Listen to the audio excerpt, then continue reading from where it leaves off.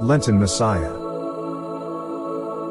with Andrew Klein-Smith for MessiahFilm.com. Session 33, King of Kings, Lord of Lords. Welcome to you. My name is Andrew Klein-Smith. Let me read for you Revelation chapter 19, verses 11 to 16. Then I saw heaven opened, and behold, a white horse. The one sitting on it is called Faithful and True, and in righteousness he judges and makes war. His eyes are like a flame of fire, and on his head are many diadems, and he has a name that no one knows but himself. He is clothed in a robe dipped in blood, and the name by which he is called is the Word of God. And the armies of heaven, arrayed in fine linen, white and pure, were following him on white horses. From his mouth comes a sharp sword, with which to strike down the nations, and he will rule them with a rod of iron. He will tread the winepress of the fury of the wrath of God Almighty. On his robe and on his thigh he has a name written, King of Kings and Lord of Lords. It does seem that at the end of this second section of the Messiah, Jennon's heart is full. He seems to be picking up every song of praise and every glorious depiction of Jesus Christ in the Revelation and exulting in the exaltation of Jesus Christ. While we await the coming culmination of the exaltation of Jesus Christ in a new heavens and a new earth, we live now, presently, in the reality that he is King of Kings and Lord of Lords. There is no power now that can withstand the rule of Jesus Christ. Jesus is exercising his rule in our world. The vision in Revelation from which that glorious title, King of Kings and Lord of Lords, comes, speaks of a warrior king on a white horse. He is glorious and he is waging war and giving judgment. He's setting the worlds to right and dispelling all wrongs. He has piercing judgment, eyes like flames of fire, and complete authority is crowned with many diadems. He has a name known only to himself. So he is not subject to any human judgment or authority required to do their will. He is who he is.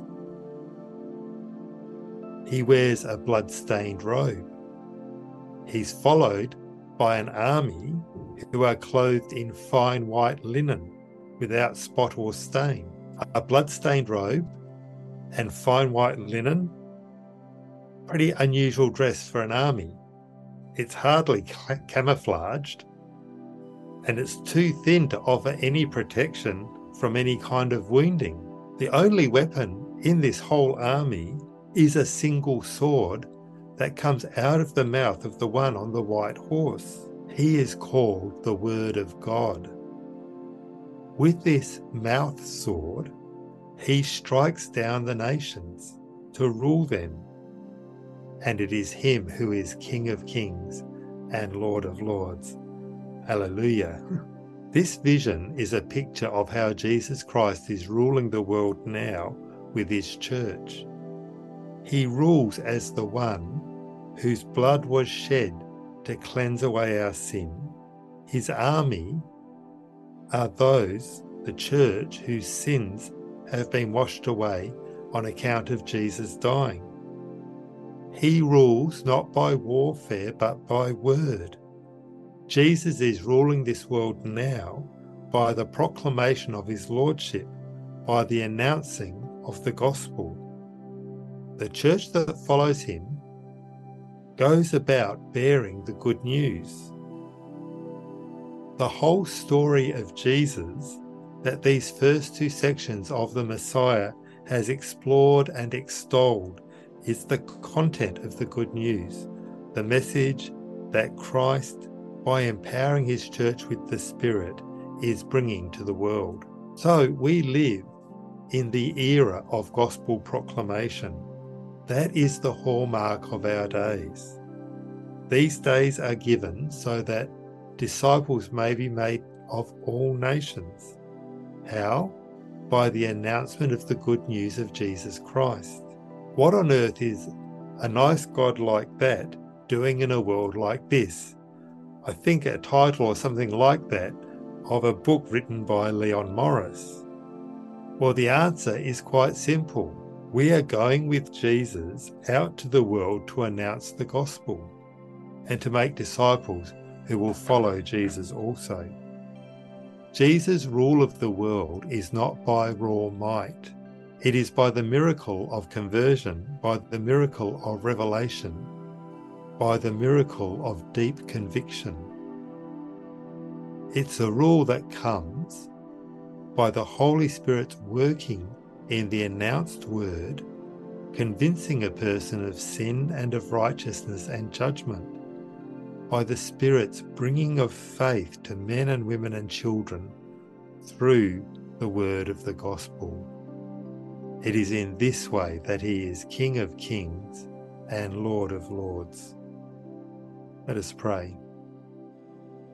Lord Jesus, King of kings and Lord of lords, there is no power in the world that can stop your good news from going out to all the earth. You are conquering the world not by might nor by power, but by your Spirit, working through the word, bringing the revelation of your grace and mercy to hearts that have resisted you, but which by that word are melted and turned again to your love.